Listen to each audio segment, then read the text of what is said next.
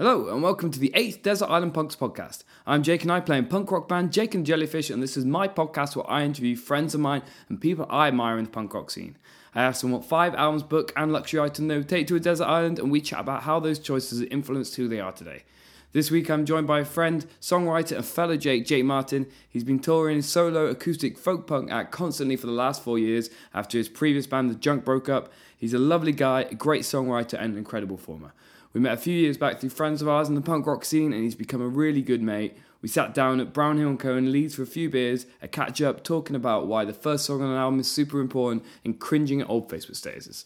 I really hope you enjoy. Please rate and subscribe and all that jazz, and cheers. Enjoy the podcast. Alright, so, Jake, very welcome to the podcast. How are you doing? Thank you very much. It's an absolute pleasure. Thank you for having me. How's things? How's life, Jake Martin? Yeah, really good, really good. Like I was saying earlier, I've actually got the next 2 months of tour for like the first time in 4 years. So I'm learning to do normal things again, like play Xbox and play my guitar for the fun of it. Yeah, like learn covers, I suppose, rather than like having to... I find it really difficult to play guitar without not writing. Yeah, it's impossible to pick it up and like not twinkle. And also like whenever I'm at a party or something, everyone's like, "Oh, like you're the music guy. You should play some covers." I don't know. I can't do one cover in the world. Exactly. I'm so crap at other people's songs. You're the music guy. Hey, music man, play me a song. Come down my way. Yeah, so like 2 years is it? So 4 years. This is the first time you've had 2 months off. Yeah. Basically, like I think I started doing solo stuff about 4 years ago. And then pretty much just toured constantly. It's been a pretty busy year, right? Yeah, like this year especially, like I had like a nice big tour with my buddy Gaz Butfield, and then I had like a few weeks off, and then Christmas, and then went straight out with Ferocious Dog, and then went straight out on my own in July. So it's just been tour. But it's been really, really good. Really. It seems like a nice group of people to go out on tour with as well. I've been really lucky for like the last maybe 2 years straight, and I haven't done one tour with like a band or people that I just haven't completely been in love with. Like, yeah, it could be a bit of a gamble, can't it? Yeah, like you ever do that kind of thing where like I reckon everyone's always had one where you've done a tour and you're just like 2 days into it, like, oh no, this isn't going to work, and you've got like a month left. Yeah, I mean, to be fair, we've never really had that. I mean, I've played with a few bands that I thought I was going to like a lot more than I did.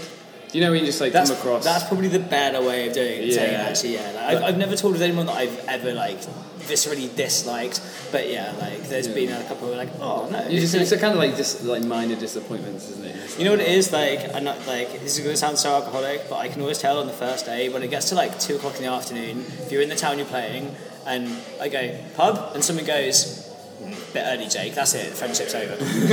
That's it, no, it's over, nobody listens to techno. Cool, so I'm going to cast you away. So you're going to be alone on your desert island. Okay, so I'm alone on my desert island. Like, this was so frigging hard, because to take 5, like, asking it, like, any musician, I reckon any music fan in the world will say, like, yeah, it's tough, right? My first one's probably kind of a bit weird and old school, and maybe not everyone will know it, but it's Anti-Chorus by Rentokil. Yeah, Austrian band, right? Yes, like... I first met Rentokil back in 2006, 2007 in Brighton. Cool. And I think it was 2007, and they were touring this album, and they played the Hobgoblin, which is the pub that I was kind of putting on shows at. Yeah, I know the name. I don't think I ever went to it. My old band, The Junk, played with them, and they went on stage, and they just blew my tits off. So we went out drinking, we did the old CD swap, and I went home the next day and I put on Anti-Chorus, and it's to this day it's just one of those records that I think it's what I think punk should sound like. Like, it has a bit of everything. It's got melody, it's got guitar hooks, it's got the politics vibe of it as well, and it just blows your mind. Yeah. Mine anyway. Like, it's like they're a pretty influential band as well, aren't they? Like, I know the Austrian scene was like really influenced by them. Like they did really well. It's really weird as well, because obviously what's been lovely about doing this is to pick my 5 records, I went back and I listened to probably about 37 records that I really liked to pick my 5. And I was kind of looking up Rentokil, I was like, because I know they kind of stopped playing maybe in 2010. I think they've just come back and did a few shows. Have they? Oh my god. I'm sure they've done I saw they were announced, I think it might be S-BAM Festival they're doing. Oh my god, I need to go see a show. But yeah, I mean, I was kind of, they did they did some tours. They didn't really, I think they toured with Strike Anywhere and a few other bands like that. Like they kind of got to a certain place and then kind of stopped doing it for a little bit. Yeah. But I think the Antichorus album like kind of pushed them up a little bit.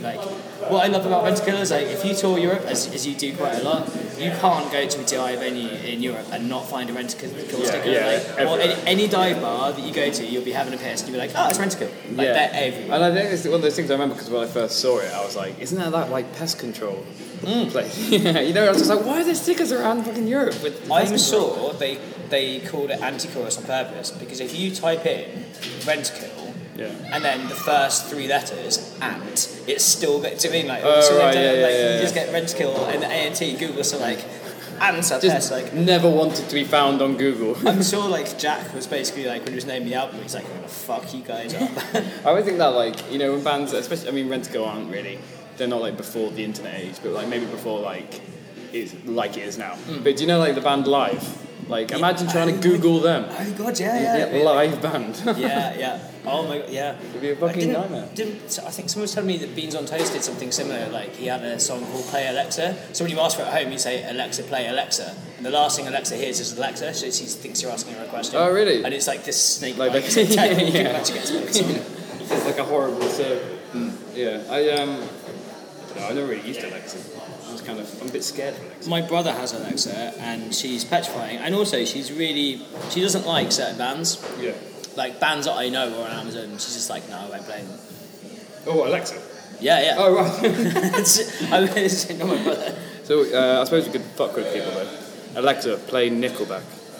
Oh, dude. Like, they should build something in that, like, if you ask Alexa to play Nickelback, that, like, your house sets on fire. Yeah, it just doesn't happen. Just something infinitely better comes on. Yeah. I would pay money for that algorithm to be like put into one of those quite happily. I feel like I've dug on Nickelback an awful lot on this podcast. So fine, like the next like there is start to feel really bad. There is nothing wrong with dogging on Nickelback. I don't know. They do a thing for a certain people. One of my favourite T-shirts ever was John Cosgrove from Deck called Mike TV. Yeah. I think it was on Mike TV, and it was just a silhouette picture of Chad from Nickelback. Yeah. His face, and it just said, "I'm a fucking cunt." Like, I mean, bold. Is it a direct quote? It was. It's a very, very, very John T-shirt. Yeah, sure. Would you pick a particular song off this album? I would. I actually had to write it down because I like so many of them. I'm actually going to go for track number 1, which is Discontent Industry. It's basically obviously bands always kind of put their best foot forward on an album, and I think on this one they definitely did. But for me, it's the first lyrics. It comes in, I'll be screaming to listen or listening to scream. Yeah, sure. And it's just done with so much passion. I mean, everything that comes after is amazing, but for me, just the way that album starts, I remember the first time I ever heard it, I had goosebumps. Yeah, but that's what you want, though, isn't it? You want the first song to be. It doesn't need to be your best song, but it needs to be immediate. I think. Yeah, you need to make sure that first one's going to keep people hooked, I suppose. And not for you get lots of he speaks industry type bunny earring as well, by the way. Yeah. Industry people that was always put your best, your most powerful song because the record label will only listen to that. Who cares about that stuff? You do it for the person that buys the album. Yeah. And as a person that had the album, I put it on it instantly. I can't remember what I was doing. I was doing something. I was like, I'll put this on in the background. Yeah. And within 2 bars, I was like, shit, man, I'm gonna sit down. And I sat down with a cup of coffee, and I just listened to the album because it was just bang in your face. Yeah. I think it's one of those things. I always think with don't know. I find that old bands don't put the first track isn't that memorable, because there's some. There are a few. Yeah, there's some albums that I've got really hooked on track number 4, and then the track 5 is then I then get into that one, and then I get into track 3, and then I kind of expand outwards. You know what I mean? From this one that was my kind of gateway track into this album. You'll always kind of skip to a certain track, and then you'll listen to your explore about first. exactly. And I'll be like, oh, maybe I'll start at track number 3, and then maybe I'll start at 2, and then before you know it. Do you ever find that you end up it's the same number on each album? I have particular if it was star signs or lucky numbers, my lucky album numbers, I'm guaranteed to track number 7 or 9 on an album. Really? Most of the albums late that I like. as well. Yeah. Yeah, I think no, because I don't know. I mean, I'm not hard and fast with this rule, but I think like most albums are best when they're like 10 tracks long. Do you know, like 10? Yeah, I'm a fan of a 10 track. Yeah, I mean, not always. Like with like Frank Turner, we did Outcome the Wolves, and that's like 22 tracks long, and that is like relentless. Banging. But I mean, as Frank rightly pointed out, like even Rancid are trying to live up to that. Yeah, album. exactly. That's like a unicorn of punk albums. Like. Yeah. But it's like, do you know what I mean? I always feel like, I mean, there are again albums out there that are 15 tracks long that I like you know, I love, but most 15 track song albums, there's one that I wouldn't mind not being there. Do you know what I mean? Like it's when you get like 10 or 11 tracks that are just like boom, like every single one is flawless, and you wouldn't no filler. There's you wouldn't want that album without one of those tracks in. There's the other point to that as well is like you can't. Well, because you can only fit so much information on a vinyl. Yeah, sure. So you get a banging 10-track album. You can also buy your favourite album on vinyl. Yeah, you get like a 30-track, like kind of you can't like. Was it Tom York that recorded like a week-long song or something like that? Like who does that? Yeah, I know. Yeah. Oh man, I love Tuesday. Tuesday's my favourite part. If you're listening, Tom, screw you. Like but yeah, I don't know. Like I mean, I'm a big record collector, but like I definitely prefer albums that can fit on one 12-inch record. Yeah, do you know what I mean? Definitely. So you've got side A and side B, and like it's great to have a one that's like a double record, but it's just more getting up and turning over. Do you know? Yeah, like, you've got to kind of do, and they're beautiful to look at. I think I don't have many collectible records. In fact, the ones that I do, my friend, my longest standing friend in the world, Russell, who collects records. Yeah.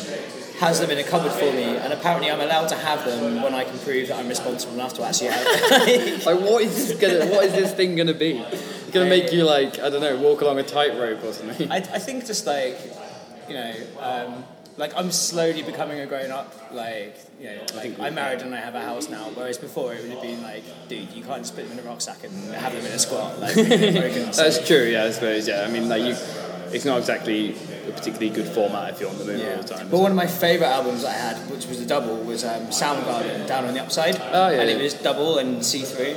Absolutely beautiful. Absolutely beautiful. But once again, pain in the arse because you've got to get up and turn it over. And like the one thing I would say though is I got Searching for Former Clarity Against Me, and that's that's a double record. And it's actually, like, controversially, it's probably my favourite Against Me record. I can go with that. Yeah. But it's kind of interesting because now I think of it as side like A, B, C, and D, and I'm like, oh, I love side B and C. Yeah, I know. It does work really well, but yeah, it's just more getting up and turning over and stuff like that, which is fine. It's a part of the fun, I suppose. Bring back cassettes. Yeah. No, I hate cassettes so much. I just had to say that for Ian at Ira Records. Ian's been trying to get me to release something on cassette for like ever, and I'm just like, no. I kind of get the nostalgia. Oh yeah, that'd be great. Yeah, same again. Or? Yes, please. That'd be wonderful. So that's our lovely barn. Where are we? We're in Brown Hill. Brown Hill in Leeds. Yeah, very nice place. Yeah, there you go. It's written down on the menu. Cool. So we'll move on to album number 2. Album number 2. Album number 2, I think you've already had on the podcast, courtesy of Mr. Robin from Random Hand. But I agree with him. Rage Against the Machine, self-titled Rage Against the Machine. Yeah, sure. Was just, like, it's responsible for nearly everything I do musically. That's kind of interesting because I mean, like, again, it's why I like this thing. Is because your music doesn't sound like Rage. Yeah. But yeah.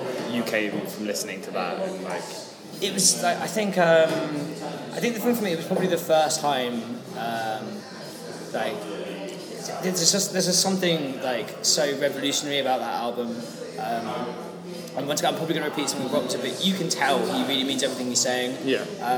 And he's also there is this thing within music where I think over the last few decades people have gone, well, if I sing political songs then politically feel people listen to my songs and they'll buy the record, and they don't really mean what they're saying. They're just kind of a part of a kind of it's cool to be anti. It's kind of jumping on a wagon. Yeah, very much so. Yeah.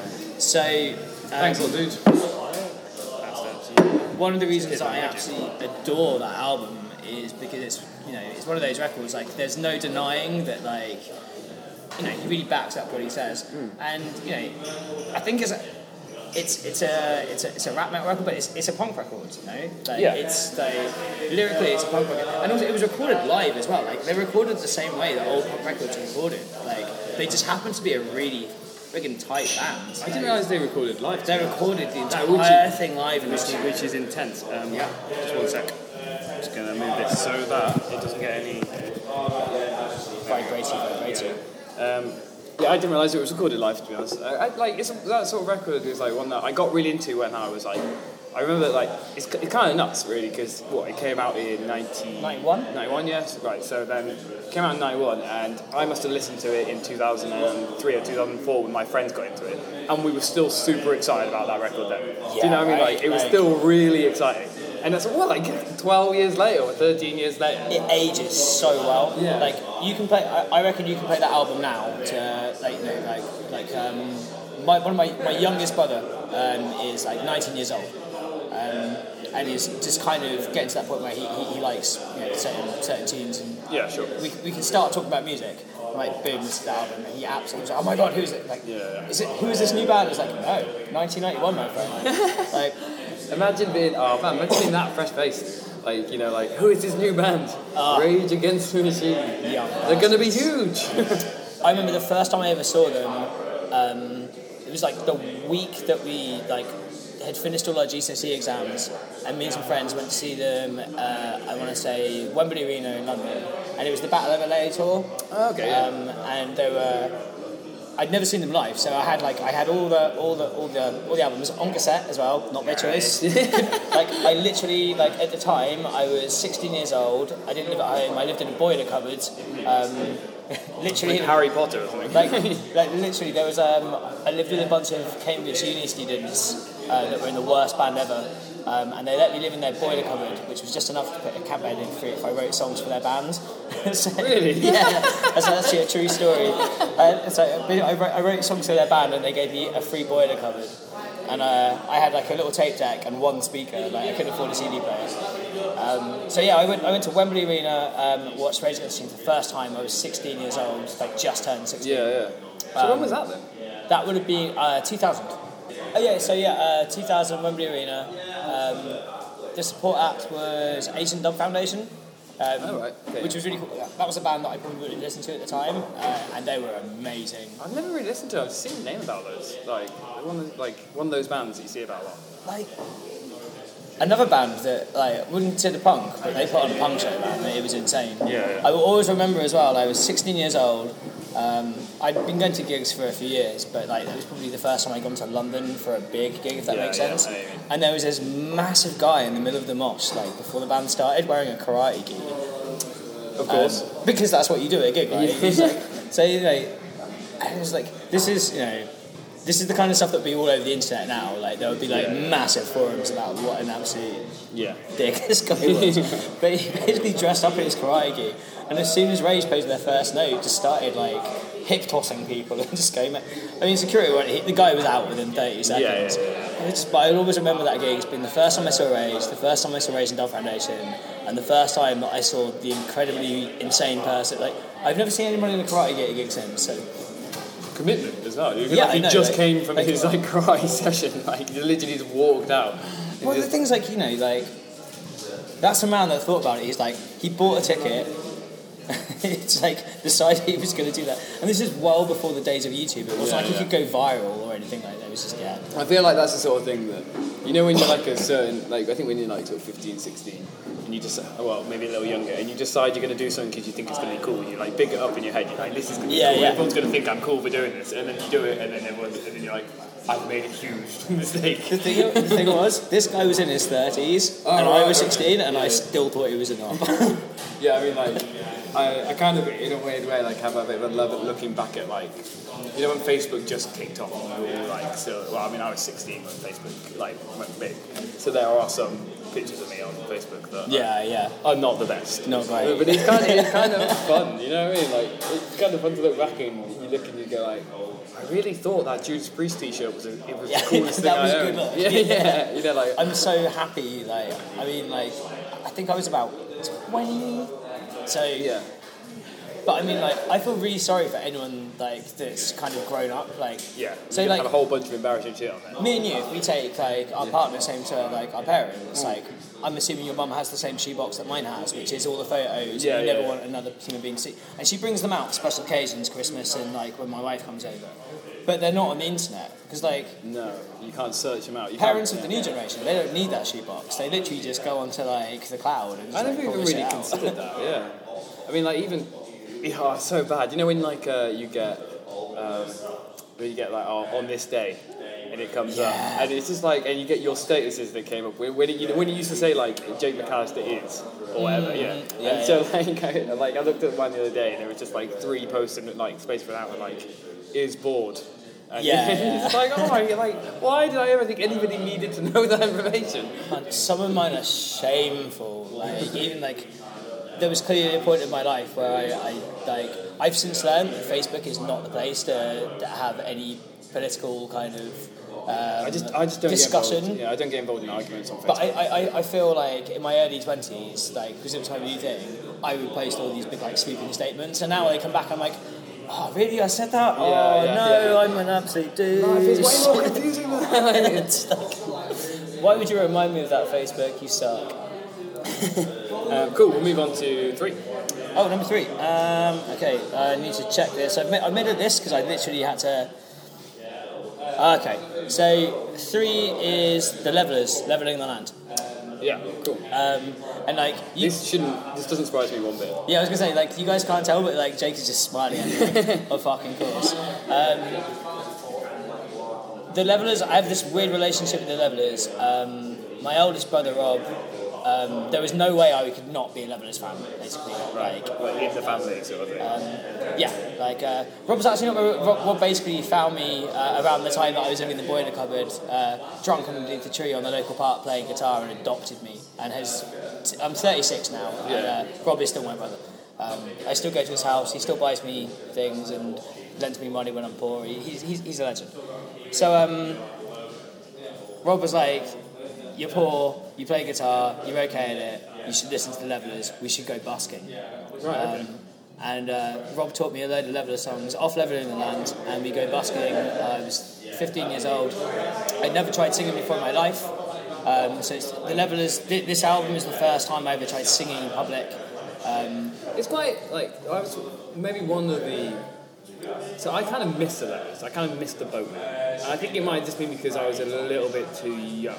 So I think they kind of like... I think even I was too young. And like, unless you've got somebody, like, if you're around our age, I know I've got a few years on you, but like, you have, like, I feel like, you know, unless you've got somebody that's like, you have to come and see this shit. Yeah, that's true. Then you're kind of... But, yeah, I mean, like... It's not a punk record as like in sound, although I would actually argue there's a track. If there are any Levelers fans listening, if you listen to 15 Years by the Levelers and you replace the violin parts with woes, it's such a fun project. Yeah, I know. Replace the violin parts with woes.com. Bring it on. If you replace those violin parts with woes, it's a fucking Pennywise song. Yeah. Like, and this is, you know, like I always think there's such a crossover. There are so many albums that have like really punk roots, and lyrically as well. The stuff they're talking about on the album is, you know, it's very anti-establishment kind of free life. So They definitely had that sort of like thing around them and that mentality, that sort of punk rock mentality. And like the amount of people that I spoke to that are hugely influenced specifically by this album, you know, like this album seems to be the one that like everyone holds up. But like you said with like vocally, that was the first time you sang was when you, or kind of mostly sang was when you were doing these songs. Yeah, kind of one of the reasons I kind of never really like. I don't know, I never not got into it, but I just kind of passed me by it because the vocals are quite clean, which for that sort of style of music is actually quite unusual nowadays. And so it's quite, in a way that it kind of lends itself to being able to sing if you're not used to singing, because it's quite... Very much so, like, they're I mean, like, you could argue that they're pop songs as well. Like there's nothing wrong with pop songs. I love pop songs. I'm going to almost accidentally quote myself here, and like we are all trying to write pop songs. Do you know what I mean? Like we are. It's under some guys, whatever guys want it to be, we're essentially trying to write pop songs. I mean, if you want to get really geeky, like pop songs just means popular music. Yeah, like, sure. Yeah. It could be anything. But I mean, like even like I love Taylor Swift. Like is it Taylor or Taylor? It's basically You don't love it that much. yeah. I always like so to this day like is it like Zach De La Rocca, Zach De La Rocha? I always get confused. Yeah. Like the Frank Turner album. I know I like Love Irie and is it Irie or Ire? Ire. It's always really who knows. Yeah, you don't want to get it wrong, so therefore you just kind of mumble over that. Well, I just did. Yeah. On a podcast, shit. But yeah, I mean, like, so like, but even like the first track on the album, like, it's not punky sounding at all, and it has like, it's a very big '90s sound. Like, everything has got more reverb than it needs, and then somebody listened to it and went, "Let's put more reverb on it," and compress the fuck out. How about we put this reverb over the whole thing? Like, I feel like there was this phase in like the late '80s and '90s where if you were a British band, like you weren't allowed to play a guitar unless you had a wah-wah pedal and a chorus pedal. Yeah. Like, and I don't like the sound of things, but I used to call that away. Like the first track on the album, I think it's One Way of Life. It starts like such a punk rock mentality. Like there's only one way of life, and that's your own. Like that to me is essentially like the ethos behind punk rock. Like if you take away all the politics and all the different factions and stuff, like it's literally saying no to the status quo and doing what you feel is correct, and that's So the lyrics really hit me on that album. So it's not really a punk album, but it's also it's got fond memories for me. I don't think I would have done a lot of things musically like if I hadn't kind of come across that album. I think it doesn't. These albums don't need to be punk. I think you probably know that already. But I know you mean with. I get very similar vibes like Levellers and like Ferocious Dog seem to be doing what the Levellers are doing with like now. Do you know what I mean? Yeah. They're doing their take on that. There are definitely similarities there for sure. Yeah. Levellers fans are like no other. Do you know what I mean? They remind me of like Wild Hearts fans. Yeah. And they all tour together still. Yeah. They're just absolutely like. They have such I don't know. It's like this absolute like obsession. Levellers. If you like the Levellers, you love the Levellers. You get like a casual Levellers fan. Like you have multiple Levellers tattoos. You don't have the one that you hide underneath your sock. Sure. You decided to get four of the albums on your arm. Yeah. Cool. Any song off that? One Way actually. The first track. Definitely, I mean, lyrically it's amazing. It's a beautiful song that kind of flows, and the message behind it, like especially when I was younger as well. For me, it around that time, I became homeless quite young, and it was like an anthem that just kind of kept me rooted. Yeah. And also as well, they're an older band than me, and I knew that they'd been in commercially recognised, if that makes sense. I'd seen them on Top of the Pops, but then also I knew that they had this great big following of people that went to festivals and lived in vans and also people that didn't live in a house. And for a 16-year-old kid that had just found himself on his arse, it was a really kind of helpful scene to discover existed. It kind of gave me a bit of hope. It's a very positive scene as well. Yeah, definitely. I've known you for a long time now, but I didn't know you were homeless at 16. That's crazy. My entire I feel like a lot of the stuff happened around that kind of time, and my love of music all very much intertwined, if that makes sense. Yeah, sure. I don't know, I put the odd little kind of hint into a song, but then I don't want to be that guy that's always this happened 20 years ago and I'm still writing songs about get over it. Shit happens. Nobody's going to be like that, but I do understand, if you've got something about you've had a tough time or whatever, you don't want to have somebody in the audience be like, oh god, this is another song about him being homeless. Exactly. Was it Travis? Why did it always rain on me? Because you write depressing fucking songs, you whinging indie dick. Obviously it's a big part of everyone's life and stuff, but sometimes it's you've got to almost the less you say it, the more it means sometimes as well. If you've got a lot of songs about it, it can somehow lessen. I also think as well, writing a song about something should be cathartic. It should be I've written a song about it. I wrote it 3 years ago, and I don't feel like it really belongs on anything that I put out yet, but one day I'll put it out. Yeah, sure. I wrote one song, and I was that's it, and one day I was thinking, writing 17 songs about the same thing. Yeah. That's why I always find concept albums quite tough. It makes it sound like I've written a million concept albums, but I haven't. But the idea. I'm disappointed now. It's concept Dropbox me those albums. concept albums are just odd. Like, I think I'd find it very hard to like just write about one thing. You know, I feel like I do that anyway, almost by accident. So like, if I had to do it like deliberately, I'd just feel like I was retreading old ground. Maybe. Yeah, I mean, like, I agree with the doing it by accident thing. Like, I have to like recheck things, and like I feel like I go back to things, you know, because there are things that are kind of rooted in you. Yeah, sure. When you're writing, you know, they're just there, so they're going to pop up in songs. Have you ever gone back and looked at your own albums and then gone like, oh shit, this was I was so clearly in this spot at this so much. Like with all the solo stuff, like because I haven't been doing it as long. Like the entire solo thing, it's been about 4.5 years. So I feel like each one has kind of changed a little bit. But especially if I look back at the stuff I did with the Junk now, like lyrically, I was just so freaking angry. Like I was like. Well, it sounds like you had quite a lot to be angry about, to be fair. I mean, it was like being in that band was amazing, and it was like the band that kind of taught me about touring and stuff. But like we did a reunion recently, and I was like, shit, like how did I think this many syllables fitted into a sentence? Like I feel like I'm a much better singer than I was back then because I've been doing it for a lot longer. I'm like, I still can't sing this shit. This is just awful. Ignorance is bliss, you know what I mean? Like sometimes it's funny going back and like if I listen to stuff that I wrote when I was 20, 21 or whatever, like there'll be you know, I'll cringe, but then I'll be like, fuck, that's a good lyric. Do you know? Every now and again you're like, that was good. Yeah, and it's like as if I wrote that. Do you know what I mean? And it's like I'm not particularly big on bigging myself up, but I think it's when you distance yourself, you know, like when you're like 10 years from or 8 years from when you wrote that thing, it's easy to then. And like you went, but I'll do it. Like Jake and Jellyfish nearly ended up on this list. Oh, really? And half the reason I didn't do it was because I thought that it would be a bit like you wouldn't like it so much. But like, you guys would like. I listen to you guys like daily and have done for years. It means a lot. It's cheers, dudes.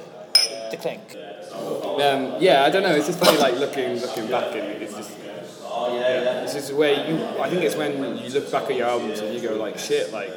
I didn't realise it at the time, but there is a solid theme throughout this album. Yes, definitely.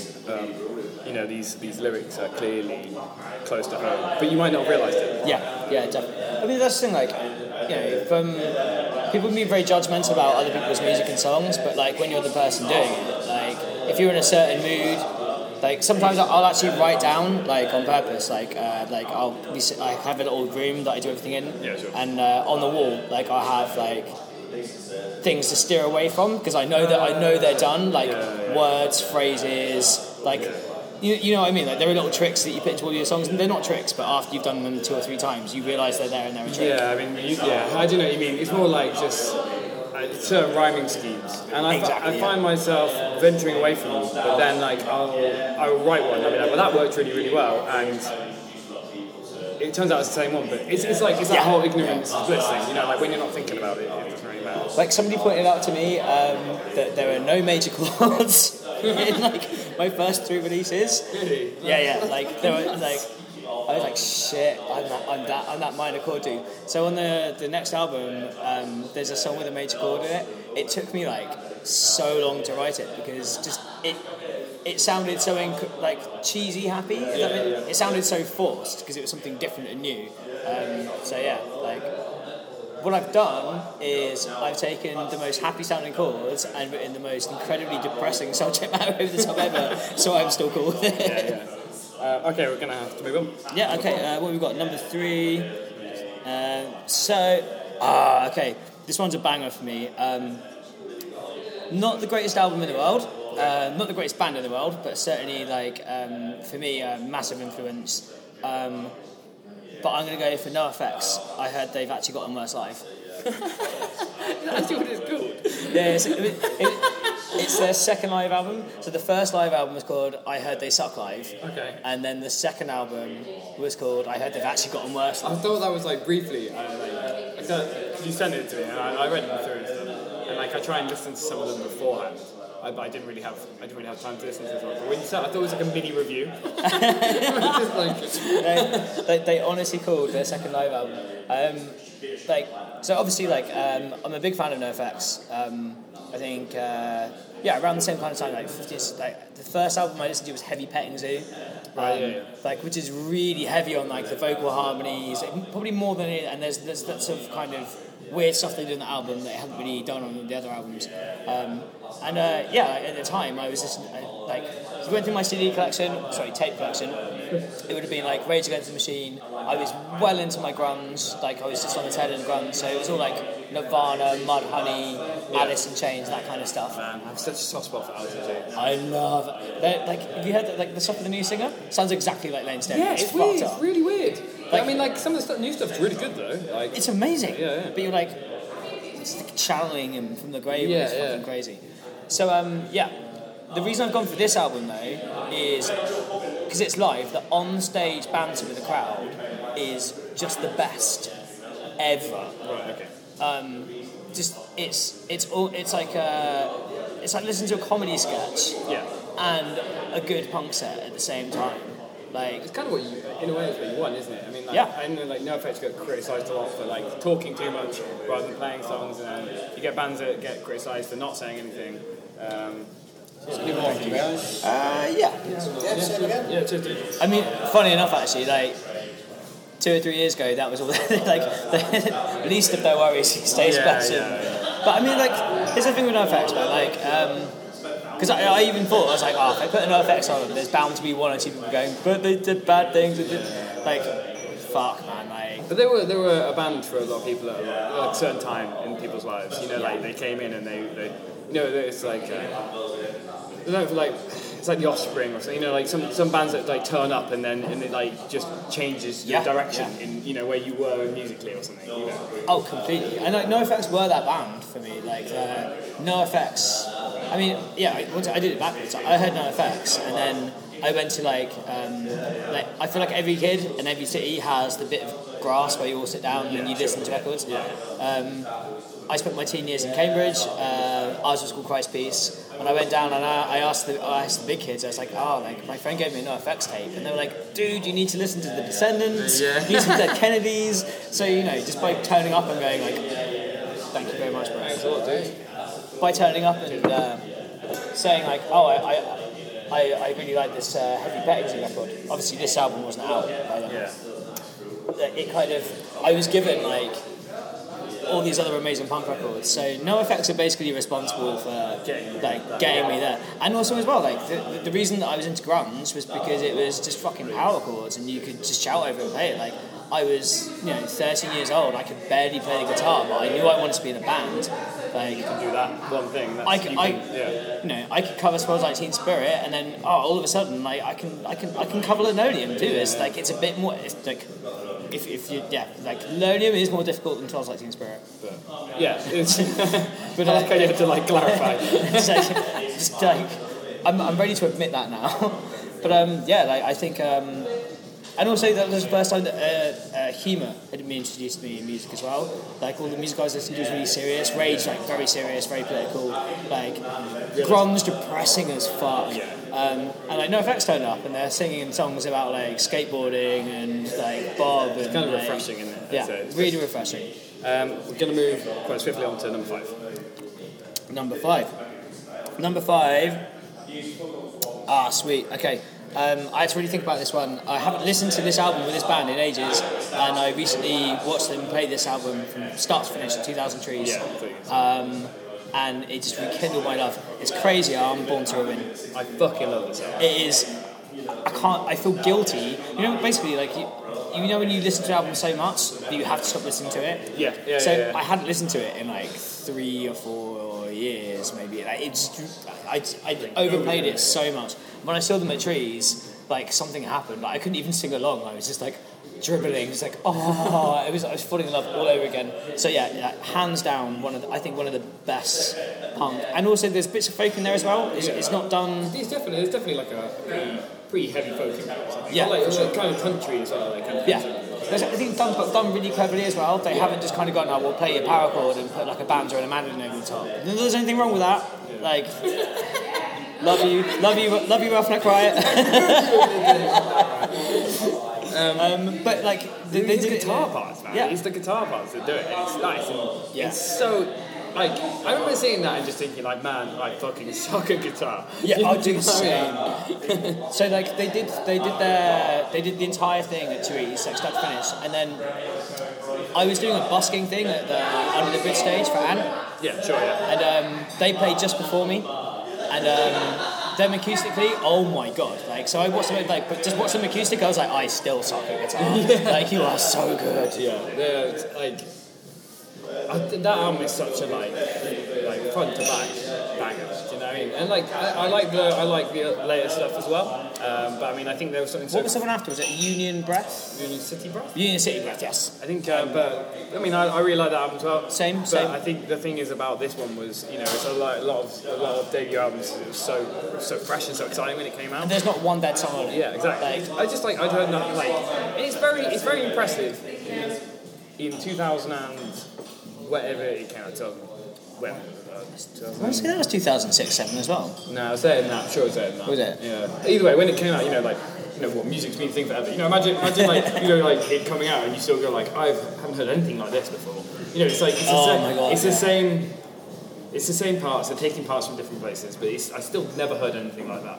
Do you know what? Like, I'm going to say as well. Like, and if I'm wrong, please correct me because I want to hear it. But I don't think I've heard anything quite like it since either. No, which is I don't think anybody goes anywhere near it. Yeah, because it's such a weird sound and it works, but then it's not a sound that you can emulate unless you're that band. Do you want that put makes in a sense? box either, really. Yeah.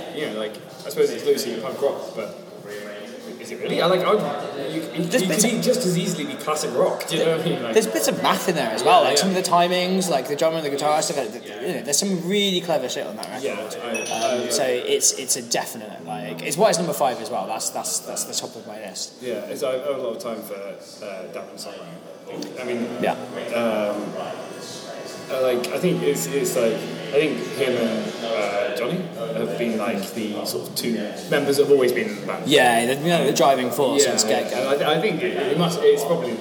I mean, I can only assume it's the relationship between those two that makes that band. You know what I mean? I feel like they were both in various bands throughout the scene. So I'm sure, I'm probably wrong. So, I'm sure that you get a comment, but I'm sure one of them was in Howard's Alias or something like that. I'm not sure. There was definitely Once Over Twice. Maybe that was it. I was just thinking as well, actually. My favourite Crazy Arm song, funny enough, isn't on that record. Is it Union City Breath? Yeah, it's Song of Choice. Yeah, that's a banger. Yeah, absolutely. I mean, it's a cover, isn't it? Yeah. What's her face? Well, I was going to ask actually because I always thought it was a cover, but I could never I was going to say it's a cover, but I think they do it so well. The person that wrote it publicly came out and said that she hated their version. Oh, did she? Yeah, because she politically stands somewhere else. No, I mean you'd have to Google it, but I think basically they took that song and made it a leftist thing, which is what we all like. But I think maybe she got old or something. Well, she definitely got old, but I don't know. You think I just kind of think that if you put a cover on an album, you probably have the discussion with the person first, which is why maybe they did. I mean, yeah, like I say, you'd have to look into it. I'm gonna. It's funny. I remember Crazy Arm finding it really funny when it happened though. Yeah, I bet. You can imagine their response of oh no, you don't care. Yeah, exactly. It was something along the lines of she's I think this is she that they grown older and gone conservative because. Oh really? So they did actually done the political shift. Yeah, political shift. Yeah. That's kind of weird. How does that happen? Because people get old and they think about themselves more. I guess so. I feel, if anything, as I get older, I become less vocal about my politics, but they're definitely rooted in me even harder. They're not only are they there, but I'm learning more about them, and I'm I remember being in my 20s and saying shit yeah, well, I have my thoughts, but talking about politics is just for people that like hearing their own voice, some stupid shit like that. Yeah. Whereas now, I'll have that conversation with somebody because I know it's important. I think, I'm pretty opinionated when it comes politically, but I think it's always good to come at it in a relatively nice way. Non-aggressive. Yeah, well, like, especially in conversations, because you'll never get anywhere if you just dismiss people. Yeah. Like, yeah. I mean, obviously there are some people that should be dismissed, but like, you know, if you come at each other, like I've had long conversations with people about voting, and like I'm passionate about it. Oh, like, fuck yeah. And you know, these people aren't bad people; they're friends of mine mostly. And then, like, I'll just say, we just have, you know, like a conversation. But if I shouted at them, they wouldn't listen to me. Yeah, Do you know what I it's mean? just like having a. I think as well, like going into those conversations as well, like willing to have your mind changed was something that I learned as well. Like I'm still learning as well, because as open and minded as I think I am, there are certain conversations that I'm like, no, I'm fucking right. And every now and again, and it's the beauty of getting older every second of every day, is that, you know, like I get proved wrong. I'm like, shit, like. Also, I said to somebody a while back that, like, I don't mind being proved wrong, because if I'm being proved wrong, usually it's better for me as a person. Do you know what I mean? Yeah, like you're learning something. Yeah, I'm learning something, and like I'm growing. Do you know what I mean? It's like if I just stick in my ways, I'm not doing none of that. You know, like yeah. We've got about 10 minutes left. So Okay, so we're going back to the. Sorry, we can ramble so badly, can't we? I'm so sorry. On to your book. What book would you take? So, because I've done the records in a kind of like, once again, I picked records that like I reckon have like repeat value to me as well. Like they mean a lot to me. But Sure. there are lots of bands that I didn't take with me. Like, so I'm doing the same with the book. So I'm actually going to take what I would think to be like a really sensible book. If I'm going to be stranded on a desert island, I'm going to take the Outdoor Survival Handbook by Ray Mears. Fair enough. Because very practical. I'm going to need to eat and make a shelter and stuff, and as far as I can tell, I've got nothing on my person other than 5 awesome albums. Yeah, I mean, you've got a whole bunch with you. And yeah, you know, so like, and I don't think I could catch a wild boar without any kind You're of. gonna have plenty of time. Like I wouldn't know like berries to eat. Like here's the thing, like without the Ray Mears handbook, I'd be like, oh, that looks like a tasty berry. Bam, dead. Yeah. And I've only listened to 3 of my 5 albums, therefore making this entire podcast friggin' pointless. Yeah, that's true. So, you know, like Ray Mears is going to make sure that this conversation was worthwhile. That looks like a tasty berry. Like, oh, it was all shiny and red, which, as Ray Mears will tell you, is nature's way of telling you it's bad. Okay, cool. I've never really spent much time with it. I skim read it. I felt like if I was gonna like. I mean, well, you can read it pretty deep. You can learn Yeah. And then for a luxury item, I'm gonna take my guitar. Has to be the guitar. However, that'll be the second time that I've repeated somebody else's thing on your we've podcast. had 3 guitars. You've had 3 guitars. Yeah, Okay. a bunch of guitars. So, I mean, you're interviewing musicians, of course, it's guitar. Yeah, I mean, that's fair dues. Like, I understand. But I also feel you've told me I'm being stranded ahead of time because I've been able to pick my albums. So therefore, I'm going to take a guitar, but I'm going to spend all of my life savings, not much by the way, kids, on having my guitar converted into a mini fridge as well.